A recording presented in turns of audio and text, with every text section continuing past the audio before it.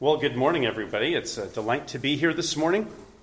I'm thankful for the beautiful day we have before us, the sunshine and the cool weather, not Canadian weather, just cool weather, so that's good. Well, it's a pleasure to be here to study God's holy word. And before I begin, let's pray, and then I'll read a portion of Scripture together. Let's pray. Dear God, our Father in heaven, we're so thankful for this whole day of worship. We pray that we would enjoy this day and learn, not only intellectually, but in our hearts, that we would love you and be so thankful, specifically this morning as we learn about your word and how wonderful it is and how sufficient it is for salvation, to reveal your glory, and also for our faith in life. And we ask that you will bless us with the ability to understand and learn today. For Jesus' sake, amen. Well, let's begin by reading a couple portions of Scripture. I'm going to start with Ephesians chapter 2, verse 19, and we're just going to go into a portion of chapter 3, and then I'll flip over to 2 Timothy 3. But Ephesians 2 to begin with, starting at verse 19. Ephesians 2, verse 19, and on. Now, therefore, you are no longer strangers and foreigners, but fellow citizens with the saints and members of the household of God, having been built on the foundation of the apostles and prophets, Jesus Christ himself being the chief cornerstone, in whom the whole building, being fitted together, grows into a holy temple in the Lord, in whom you also are being built together for a dwelling place of God in the Spirit. For this reason, I, Paul, the prisoner of Christ Jesus, for you Gentiles, if indeed you have heard of the dispensation of the grace of God which was given to me for you, how that by revelation he made known to me the mystery, as I have briefly written already, by which when you read you may understand my knowledge in the mystery of Christ. We know the mystery of Christ is the gospel, which in other ages was not made known to the sons of men, as it has now been revealed by the Spirit to his holy apostles and prophets. Emphasis on that part. That the Gentiles should be fellow heirs of the same body and partakers of his promise in Christ through the gospel, of which I became a minister according to the gift of the grace of God given to me by the effectual working of his power. And I'll end there and I'll turn to 2 Timothy now, chapter 3. 2 Timothy chapter 3, verses 14 to 17. Pivotal verses in relation to the sufficiency of Scripture. 2 Timothy 3, starting at verse 14. But you must continue in the things which you have learned and have been assured of, knowing from whom you have learned them, and that from childhood you have known the Holy Scriptures, which are able to make you wise for salvation through faith, which is in Christ Jesus. All Scripture is given by inspiration of God, and is profitable for doctrine, for reproof, for correction, for instruction in righteousness, that the man of God may be complete, thoroughly equipped for every good work. So beautiful texts concerning God's holy word. And so I've been tasked with the assignment of paragraphs 6, 7, and 8 of the Westminster Confession. I am not going to get through it all in detail. I'm hoping that we'll get through a good portion of it, and I'm really going to front load it on paragraph 6 of Westminster Confession of Faith, chapter 1. Paragraph 6 is very full, and it's a wonderful paragraph to go through. Well, by way of reminder, our brother Nate Baker has done a wonderful job. I've enjoyed listening to the lectures with respect to Scripture. And the first lesson was on the need of Scripture, why special revelation is needed. The second lesson, what Scripture is and what it is not. You know, the apocryphal books, the 66 books of the canon, that it's the only rule for faith and life, that it's inspired by God, and it's inerrant, infallible. And he reviewed the canon of Scripture as well. Then last week, lesson 3, he did paragraphs 4 and 5, and he spoke again of the infallibility and inerrancy of Scripture. In paragraph 4, we learned about the authority of Scripture. The authority of Scripture for faith and life. It's derived from the fact that it is God's Word. And this authority is not derived from man or church, This directly opposes the Roman Catholic Church and its view that the authority is equal to the authority of Scripture. That's rejected in our catechisms, in our confessions. And then paragraph 5, the Word of God itself displays characteristics which reveal that it is from God. And Nate mentioned how he loves, it might be his favorite paragraph in this whole first chapter, and I have to agree. It's a beautiful paragraph. I'm not going to read it because we're not studying it today, but it is beautiful. And the paragraph provides a beautiful description of the wonder of the Bible. It's an amazing book. And despite its marvel, though, the Holy Spirit is still needed to confirm that it is from God. And we're going to get into that topic a little bit more this morning. Well, we then move to paragraph 6, and I'll read it with you. And if you need to find it, it's on page 920 of the Trinity Psalter hymnal.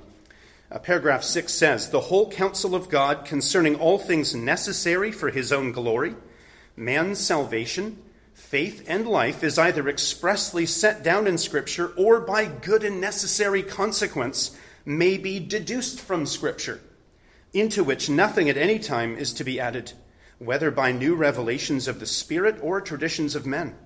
Nevertheless, we acknowledge the inward illumination of the Spirit of God to be necessary for the saving understanding of such things as are revealed in the Word, and that there are some circumstances concerning the worship of God and the government of the Church common to human actions and societies, which are to be ordered by the light of nature and Christian prudence, according to the general rules of the Word, which are always to be observed." And so, wow, that was a rich paragraph with lots of things to talk about. So let's begin. In a summary statement of this paragraph is that Scripture is sufficient. That's really what it's ultimately talking about. And again, this is articulated in what we read at 2 Timothy 3:15 and 16, that from childhood you have known the Holy Scriptures, which are able to make you wise for salvation through faith which is in Jesus Christ. All Scripture is given by inspiration of God and is profitable for doctrine, for reproof, for correction, for instruction in righteousness. And so in 2 Timothy, Paul writes to Timothy that the Scriptures are sufficient for these things. And of course, in that Psalm 19, which is a mixture of general and special revelation in that beautiful psalm, verses 7 to 8, we read, "The law of the Lord is perfect, converting the soul.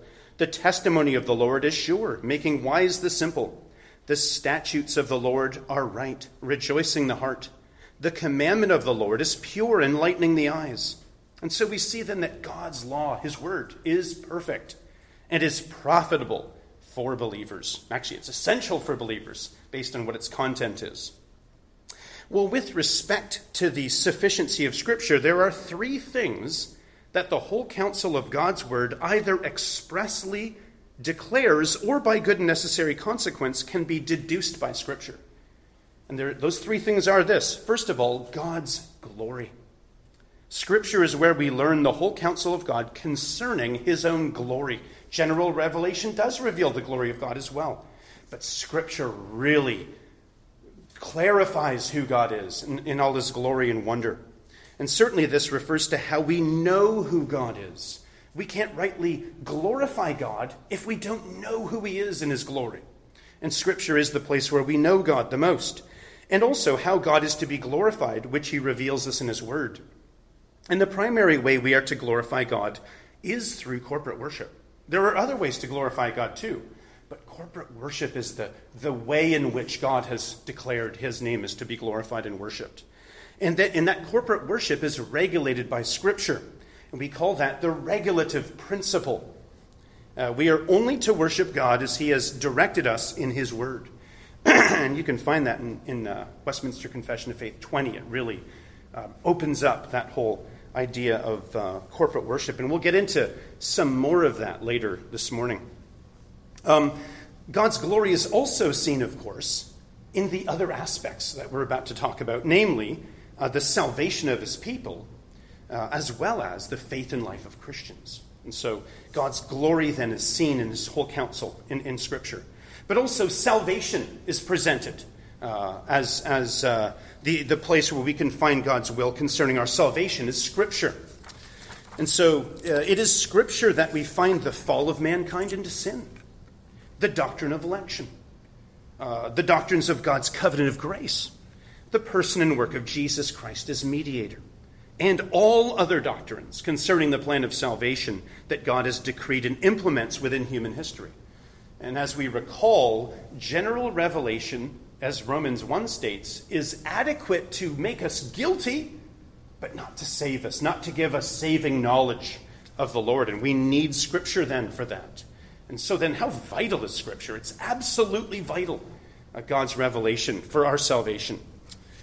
And finally, faith and life. Paragraph 6 mentions that Scripture also lays out God's whole counsel concerning faith and life.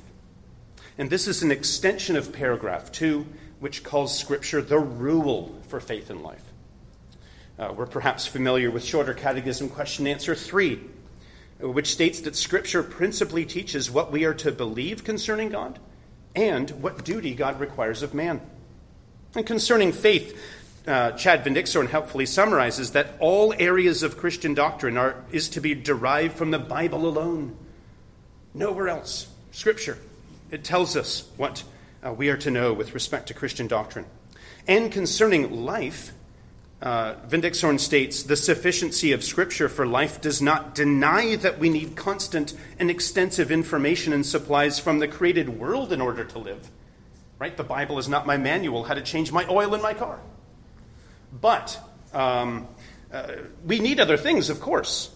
But Scripture is sufficient in the sense that no other special revelation from God is needed to guide us through life, other than the revelation graciously available to us in the Bible.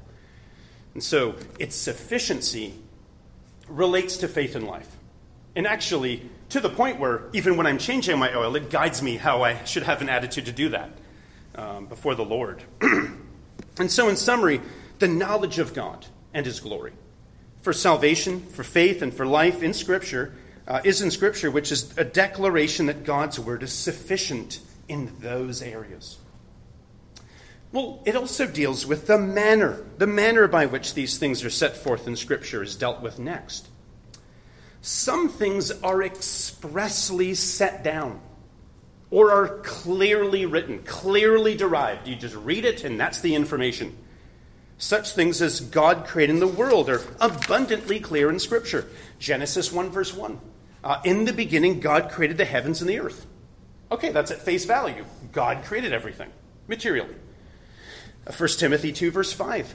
We read there, for there is one God and one mediator between God and man, the man Christ Jesus. And so, at face value, Jesus is the mediator between God and man. And there's only one God. And so at the very surface, you read it and you get the information that's easily presented. However, some doctrines concerning God's glory, salvation, and faith in life are deduced by good and necessary consequence. And so this becomes more interesting, doesn't it? Dr. Ryan McGraw, I'm getting his help today, provides a helpful definition of this phrase, good and necessary consequence, as well as some other key points, and I will be referring to his really helpful little book, By Good and Necessary Consequence, that's the book title, for the next few statements. And so he says that good and necessary consequence refers to doctrines and precepts that are truly contained in and intended by the divine author of Scripture, yet are not found or stated on the surface of the text, and must be legitimately inferred from one or more passages of Scripture. And so let me rephrase that definition. I find it super helpful. Good and necessary consequence is that doctrines and precepts that are truly contained in and intended by the divine author of Scripture, yet are not found or stated on the surface of the text, and must be legitimately inferred from one or more passages of Scripture. I think that's a helpful definition. And actually, we employ this principle a lot, perhaps more than we realize. An example of this is found in Genesis 1 verse 1, which we just read, and from which we clearly learn that God created the heavens and the earth. But there are inferences also which we can deduce from that one simple verse. For example, God and nature are distinct. They're separate. They're not the same. We're not pantheists. God and nature are separate. Matter has a beginning, and only God is eternal. We derive that from that text as well by deduction. God created matter without using pre-existing material. There was nothing there, and he made it. All of a sudden it's there. And that's what we deduce from that text. Even from texts which then expressly state truths, we can often make proper deductions concerning other truths as well. And so there's a depth to Scripture and good and necessary consequence. This principle helps us to derive these things. Well, McGraw gives an example of how this principle, when improperly employed, can lead to false conclusions. So, with respect to Joshua commanding the sun to stand still in the sky in Joshua 10, verses 12 to 13, hopefully we're all familiar, a fascinating portion of Scripture. During the time of the Reformation, men such as Martin Luther insisted this proved that the sun revolved around the earth, and not vice versa. They declared any other theory to be contrary to Scripture. So a hard line.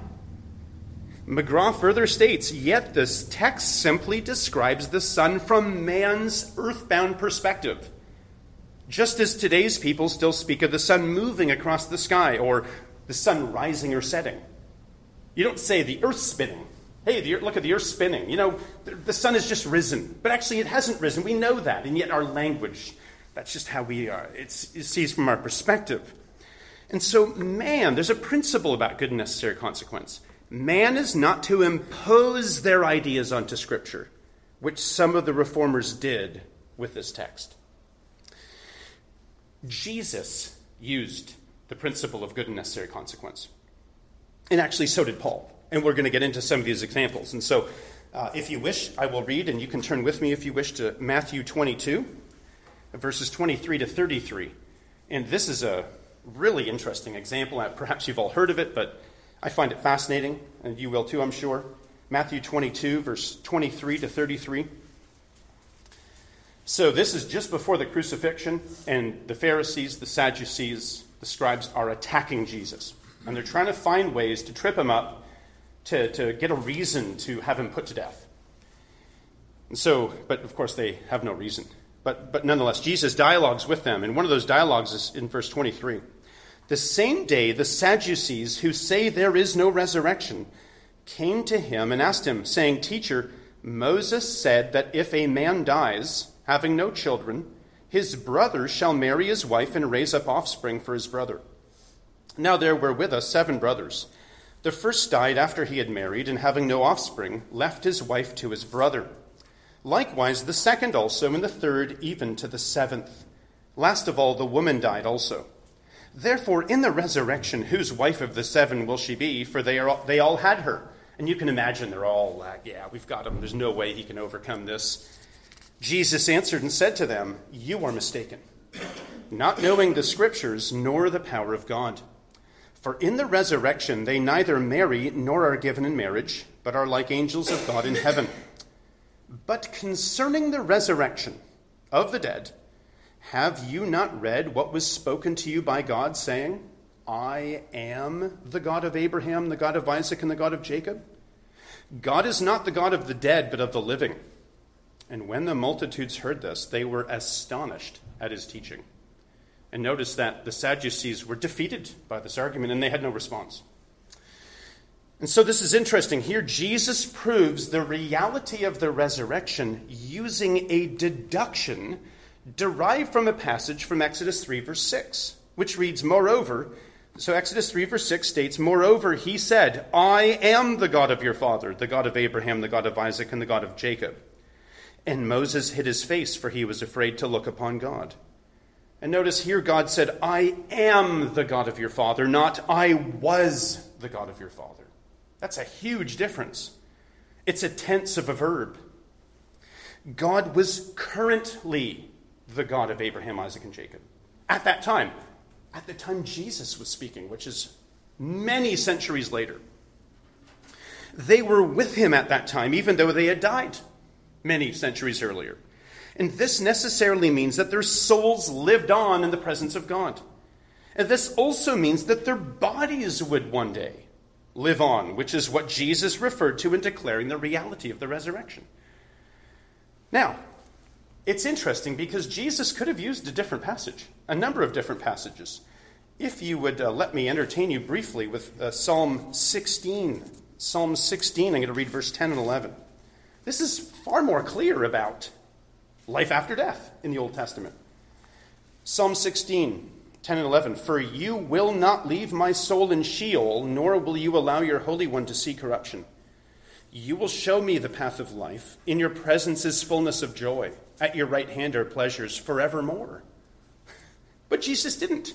He used the principle instead of good and necessary consequence to make his point. And I find that fascinating. Note that Jesus criticized the Sadducees for not knowing the Scriptures because they did not use the principle of good and necessary consequence. And so good and necessary consequence carries the same authority.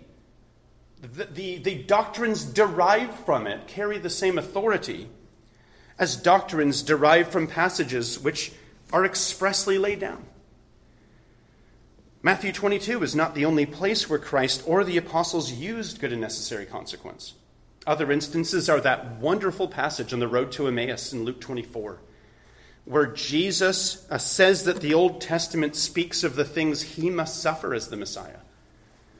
The Apostle Paul in Acts 9, verse 22, and Apollos in Acts 18, verse 28, both show from Scripture, that is the Old Testament, that Jesus is the Christ. And note that Jesus being the Messiah, is not expressly set down in the Old Testament, but is rightly and overwhelmingly deduced from the Old Testament by good and necessary consequence.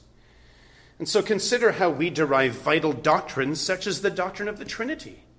That's a huge, monstrous document that separates Christianity from everything else. One of them. There's other doctrines too.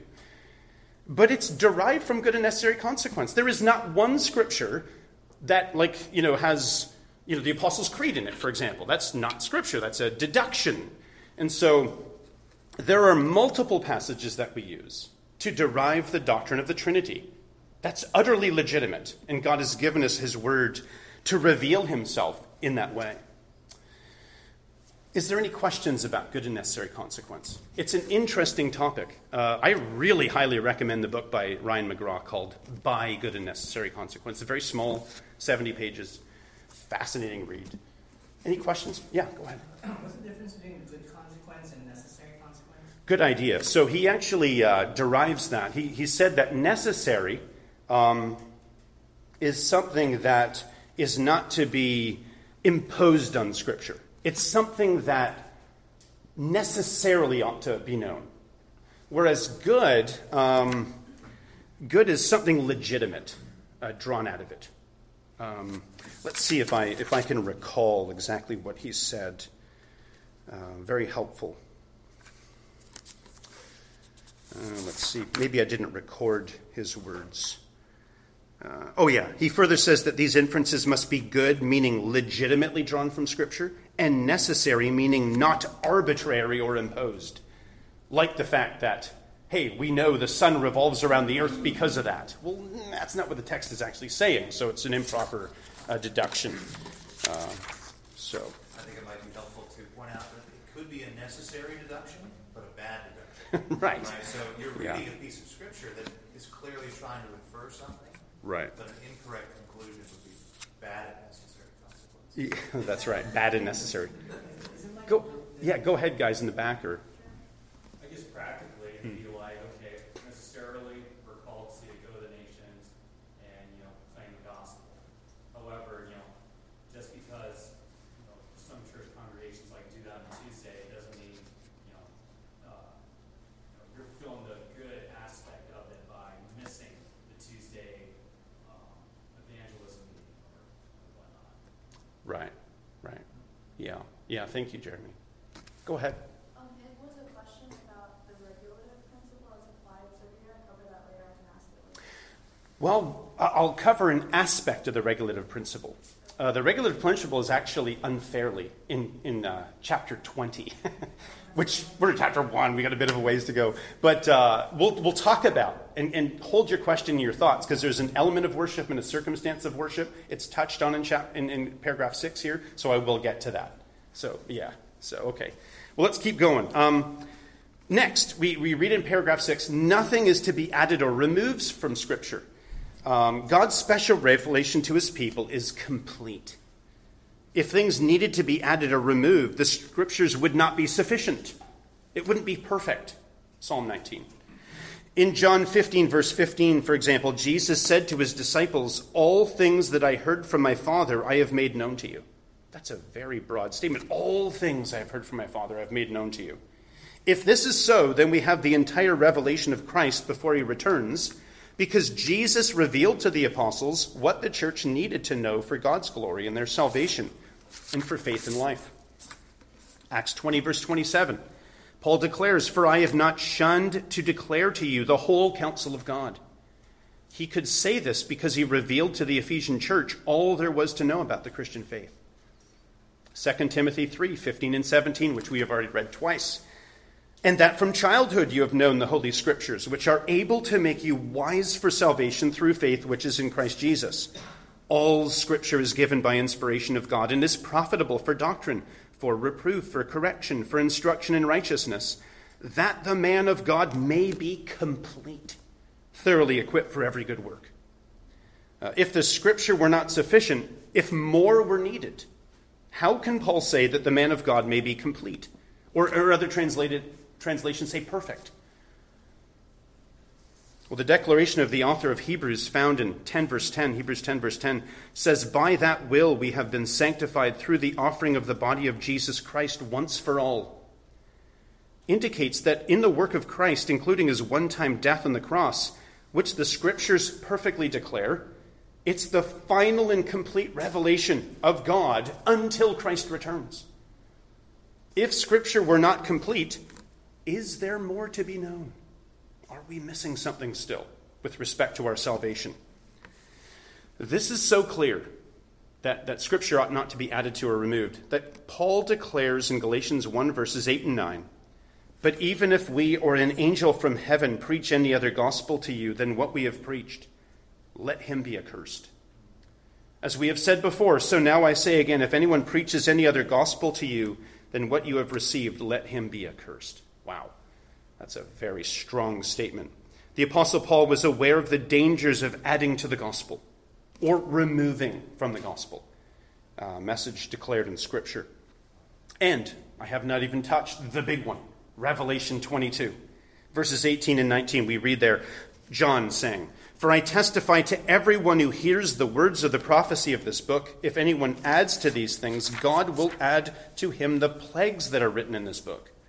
And if anyone takes away from the words of the book of this prophecy, God shall take away his part from the book of life, from the holy city, and from the things which are written in this book.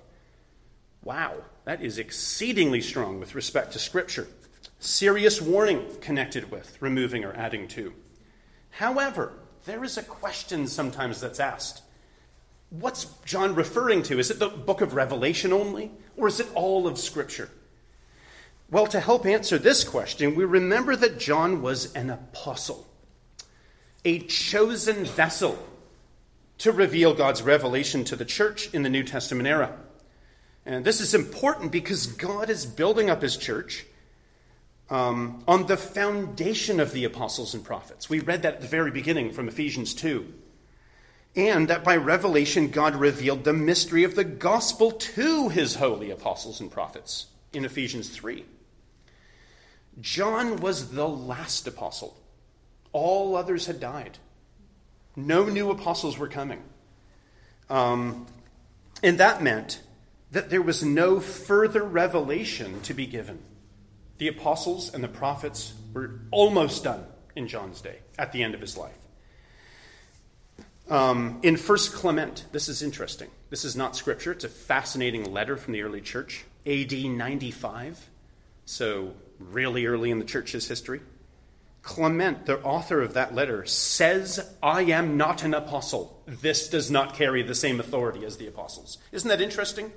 So before 100 years had elapsed, without even almost half a century only after the death and ascension of Christ, resurrection and ascension of Christ, it was known in the church, those certain men, those apostles, they were special. I am a church leader, Clement said. I am not one of those. My letter is an encouraging letter. It is not Scripture. So that's fascinating. Hey, they knew. The people knew. And so the revelation capped off John's special revelation. So when God showed John the revelation, the book of Revelation, which is one revelation, it capped off God's special revelation to his people. And therefore it follows that the warnings about adding to the book meant the book of Revelation, as well as all of Scripture, were not to be added to. It was the capstone of the canon. And the church recognized that. As Nate, I think, touched on, that the Bible doesn't have the books because the church declared it to be so. Rather, the books are there because the church simply recognized from the Scriptures themselves that they are God's Word. And so that's very helpful. Furthermore, G.I. Williamson helps, saying that the word to in the phrase, if anyone adds to these things, is a Greek word that also means, and usually means, on or upon. And so this is significant because it carries with it the idea of not adding upon that which God has given. And so not just the revelation, but the totality of Scripture. It's as if there's a pile of Scriptures and don't add anything to that. And so I think he articulates, and I find that an insightful comment, that little word epi means upon. Not to, it's translated to in English fine, but it has a bigger meaning than adding to it. It means adding upon it, upon all the things that God has given. And so I am very comfortable in saying John means all of Scripture, not just that particular book of Revelation. And of course, this also refers to not removing anything from Scripture. Who are we, honestly, to take away that which the eternal and infinite God has given for his glory, for our salvation, and for our faith in life? Who is man? We're finite. We're limited. We have a short span in this life. God is eternal. He has given us his revelation. If we honor him, who are we to take away even a syllable of his word? And so, it's impossible that such a thing be allowed to occur. And so we have Scripture, a completed canon, and nothing can be added to it or taken from it. If it could, it would not be sufficient. It would not be the perfect word that it claims itself to be.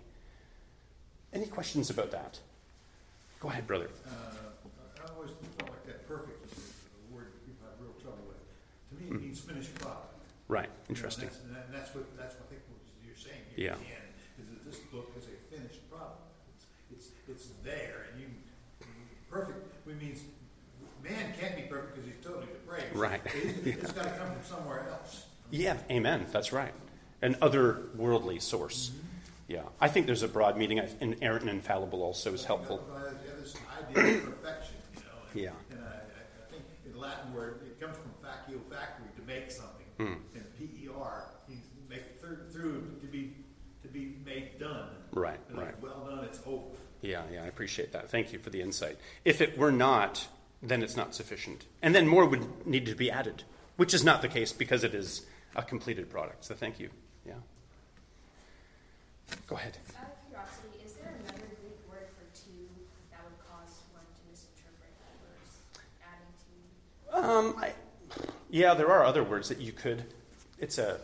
Those kind of little words. There's a lot of words that could be, but I don't know if I would. I'm comfortable in saying it's not a mistranslation. I mean, who am I? I'm just a seminary guy who just learned some Greek, But I mean, probably that's the correct word.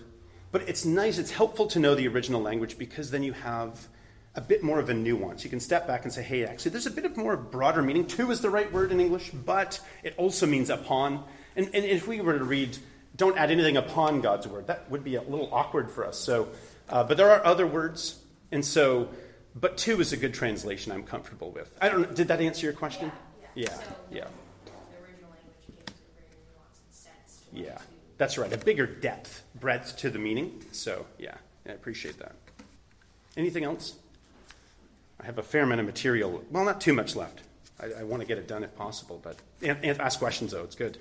And then we move on then to the necessity of the Holy Scripture for understanding and salvation. Paragraph 6 goes on saying that it adds to the work of the Holy Spirit as declared in paragraph 5, where he is said to convince us of the truthfulness of Scripture as being the Word of God. Paragraph 5, Holy Spirit needed to convince us of its truthfulness. Well, in paragraph 6, we read that the inward illumination of the Spirit of God is necessary for the saving understanding of such things that are revealed in the Word. And so we find Jesus saying this very thing in John 6, verse 45. It is written in the prophets, and they shall be all taught by God. Taught by God himself. Therefore, everyone who has heard and learned from the Father comes to me. We also read in 1 Corinthians 2, verses 9 to 12. But as it is written, eye has not seen, nor ear heard, nor have entered into the heart of man the things which God has prepared for those who love him. But God has revealed them to us through his Spirit. You can't get much more clear than that. We don't need good and necessary consequence there. For the Spirit searches all things, the deep things of God. For what man knows the things of a man except the Spirit of the man which is in him? Even so, no one knows the things of God except the Spirit of God. Now we have received not the spirit of the world, but the Spirit who is from God, that we might know the things that have been freely given to us by God. And what has he given us? His word. And so the Holy Spirit helps us in that. And so the Holy Spirit reveals God's word to us. He gives us understanding. Pastor Ivy, for example, and I do as well, you'll notice this morning, he'll pray for the Holy Spirit's illumination after he reads Scripture and before he begins to preach. And that's why we understand that we need God's Spirit. And I think, one of the great disasters in the world is the Enlightenment. And that imposed man's reason upon Scripture. Disastrous. If we really understand who we are as the Bible reveals to us, we would know, hey, we're totally depraved. We're sinners. We sin and fall short. We're finite, too. Even our very creatureliness causes us. Brother? We don't bring much to the table. We don't, amen. We don't bring much to the table. And so we need God to help us understand the depths of his word. We're at enmity with God naturally. Man, we need someone to overcome that so we can benefit from his wonderful revelation. And so in his grace, he has given us his Spirit. So what a wonder, what a joy that we have the Holy Spirit. Francis Beatty remarks that the Spirit first gave the Word, the Spirit evidences the Word, and the Spirit teaches the saving meaning of the Word. And so very significant work of the Spirit. Every time we pick up God's Word, he is working in us. What a joy. And so we need the Holy Spirit to have our minds illuminated to gain a saving understanding of God's holy Word. And he has been given to us. What a wonderful... Sometimes doctrine just causes you to praise. Hey? When you realize, wow, how great God is. Now, notice, and this is a big issue today in the broader Christian church. Notice how the Spirit here does not give us new knowledge apart from Scripture. But he reveals what we have in God's Word to us. That's a really vital point. In the charismatic world and in the Roman Catholic Church too, it claims that it often claims a special revelation. There's a book I think it's called Jesus Calling. Maybe you guys have heard that. I think I got the title right. Yes. I don't remember the lady who wrote it. This is a woman who claims she had, over the course of time, received direct revelation by Jesus Christ. And she wrote it all down in a book for all of us to have.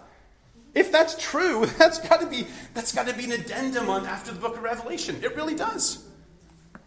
It's got to be canonical then. And it simply is not. The content will quickly reveal that it is not canon. It's not Scripture. It's not a revelation. And then our dear Bibles are insufficient. If this woman has a direct revelation from God that we all need to know, then the Bible is not sufficient. And so these are claims that must be debunked. What's a consistency throughout church history for the last 2,000 years? That, not Jesus calling. This is what God has given us. All of the saints from the ascension of Jesus until now have had his holy word. Let's be content with it. More than content. Let's love it and delight in it. There's an ocean of theology there that we'll never be able to tap into for our whole lives. And when we get to heaven, we will know the author in perfection, and he's infinite. And we'll every moment have a new understanding of him that will never, ever end. Can you imagine? We'll learn more and more and more wonderful things about God, and that reality will never stop. And so, amazing. So let's delight in God's holy word. It is truly sufficient. And so we need then to read the Bible. We need to ask the Lord's help to illuminate our minds and hearts. And we can be encouraged that the Lord will bless us with a saving knowledge of Christ because of his covenant promises to us. What a wonderful God. What grace. Well, moving on to the last section of paragraph. Oh, does anyone have any questions about that? I shouldn't move on too quickly. Any questions about that part? Okay. Things ordered by the light of nature concerning worship, church government, and life in society. Scripture is sufficient. Despite that, God has given us the light of nature, Christian prudence, and the general rules of God's word to guide us in the circumstances of worship and the government of the church common to human actions and societies. In other words, this means that there are aspects of worship and church government that can be decided by God's people based on wisdom, natural understanding, and the principles outlined in his word. Can you imagine if every small little detail had to be exactly set out for us? Like the times of our worship, whether we're sitting on chairs or not, whether we're in a building, the Bible would be huge, right? It would be too big to even functionally have. It's impossible. And so God, in his wisdom and goodness, has given us wisdom, the light of nature, and the general rules of Scripture. And so, for example, the establishment of a set time for worship, the fact that we use chairs and that we meet in a building are all circumstances that we're free to change and alter as wisdom and the needs of our congregation dictate. So we're okay to change these things. We see this in society, in America. There are lots of Orthodox Presbyterian churches, and a lot of them don't start at 10:30 a.m. Some start at 9, some start at 11 a.m., that sort of thing. And so this is circumstances of worship. Now notice these things, and here I'm getting into the regulative principle a little bit. Notice they don't change the elements of worship at all.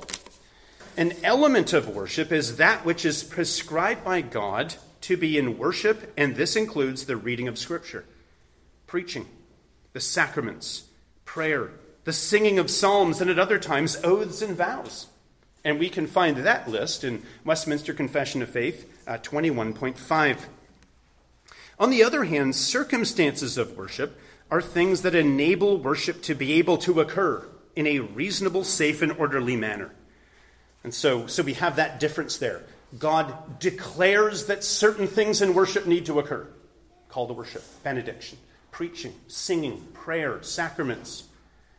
But whether or not we sit or stand, that's okay. We have the wisdom and freedom to do that.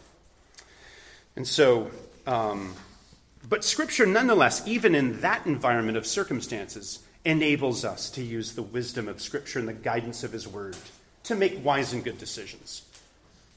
Any questions about that? Go ahead. Yeah. With the separation between circumstances and elements of worship, you might have just answered my question. Okay. I'm going to ask it anyway. Sure, yeah.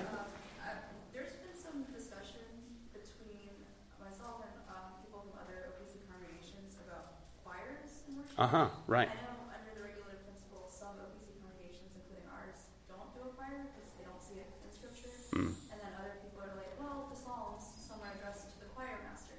Sometimes we see different groups of people in the Bible who are specifically singing. And so that looks like a choir.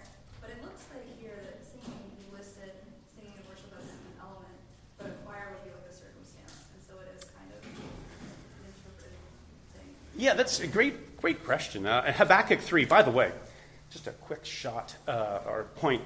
I'm not an exclusive psalmist in worship because of books like Habakkuk. Habakkuk 3 actually also has a song in it that's to the choir master.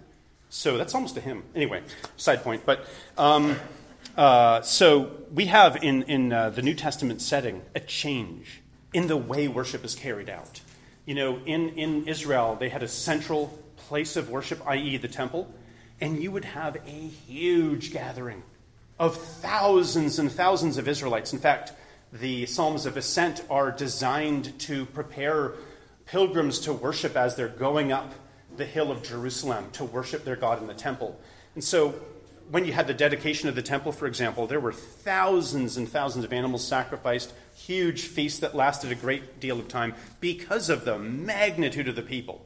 And so they would have a choir to lead all the people in singing. They would have instruments, many types of instruments, that would enable proper, orderly worship to occur among these thousands. We're in a different setting now, and in various portions of Scripture, we have different ways, especially the book of Acts, and how New Testament worship occurs in spirit and in truth, no longer in a central setting, but all over the world. I love, there's a video, Spirit and in Truth, a really good movie on worship. Dr. Pipe in there says, all we need is the Scriptures, a flask of water, a flask of wine, and a loaf of bread, and we can worship anywhere, on the battlefield, in a living room, anywhere you want, because we're in a New Testament setting where the gospel mandate has gone forth. And so that affects our worship. And so there's an elder here. I'm going to be careful, brother. I say choirs in church are good. Just intersperse them all around the congregation and they can bolster congregational singing. That's a bit of a twist to the whole thing, but go ahead. I think being an American, even though I'm just first generation on my mom's side, it's according to the Book of Church Order, which licensed the session to operate on behalf of the congregation and what that relationship is actually like. And a lot of people are uninformed and never read the book. I also know that from my experience the past 15 years, it used to be that churches weren't cookie cutter. You know, you were on vacation, you go, right. You knew what to expect.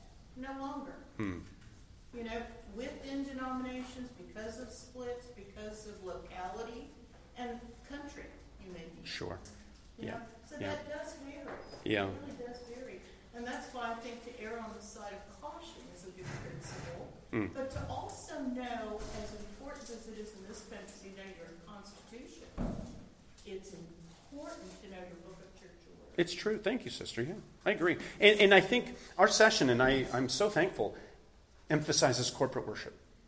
And so if you have a choir, that's not corporate anymore. You're sitting listening to a song.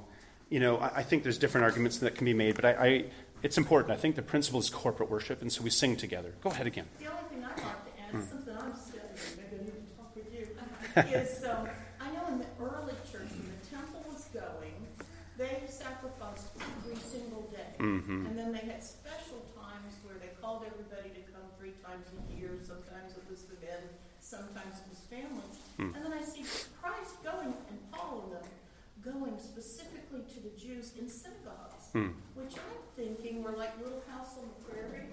No, bear with me a minute. It was open 7 days a week. It was the local schoolhouse where Jews would have their children taught Torah. Right, yeah, it's true. And a lot of times when we go to the prophets in the Scripture, you're talking about people that understood and knew or had memorized their Old Testament. We have a lot of people in this country who never read it. Right. Yeah. We're basically Gentiles again, influenced by Greek and Roman culture. Sure. And that's what's been taught in the United States for a good 50 years. Oh, or more even. Yeah, that's right. Yeah. That's true. Maybe 100 years even. When secular society took over the school system, a lot of what was introduced to this country was from an enlightened thing that took over all of these seminaries and made Princeton and Westminster the secular societies that they are today. No, it's true. There is great ignorance with respect to Scripture, church government worship. Hush, I get worried. I lived out in the country way too long and just talked to chickens. No, it's true. It's true.